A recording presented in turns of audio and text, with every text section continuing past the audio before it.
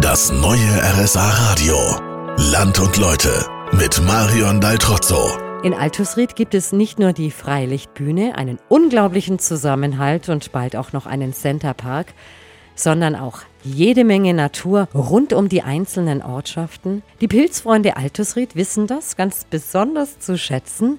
Die sind wahrscheinlich mit am meisten in den Wäldern rund um Altusried. Vorstand der Pilzfreunde ist seit 2008 Falk Bogut.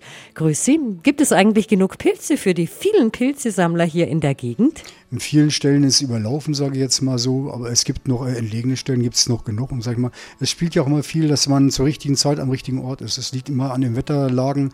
Ist der Regen gekommen, war es lange trocken und dementsprechend ist ja immer das Pilzwachstum und auch regional. Wenn ich irgendwo eine feuchte Stellen habe, habe ich mehr, habe ich trockene Stellen weniger. Sie waren mit Ihrem bisher größten Fund sogar schon in der Zeitung. Was war das für ein Pilz und wie schwer war der? Der hat an sich eine Größe vom Kürbis. Glaubt man gar nicht, dass es ein Pilz ist, aber es ist halt riesengroß. Ja, ich denke 12, 15 bis 20, ganz schlecht einschätzen. Wow, den muss man erst mal aus dem Wald schleppen.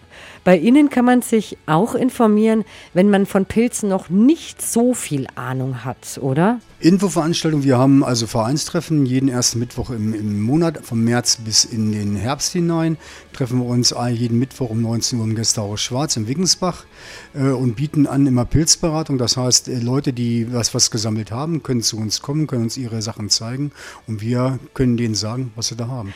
Wer sich bei den Pilzen nicht so sicher ist, sollte sich auch lieber beraten lassen. Von Vergiftungen hört man da leider immer wieder.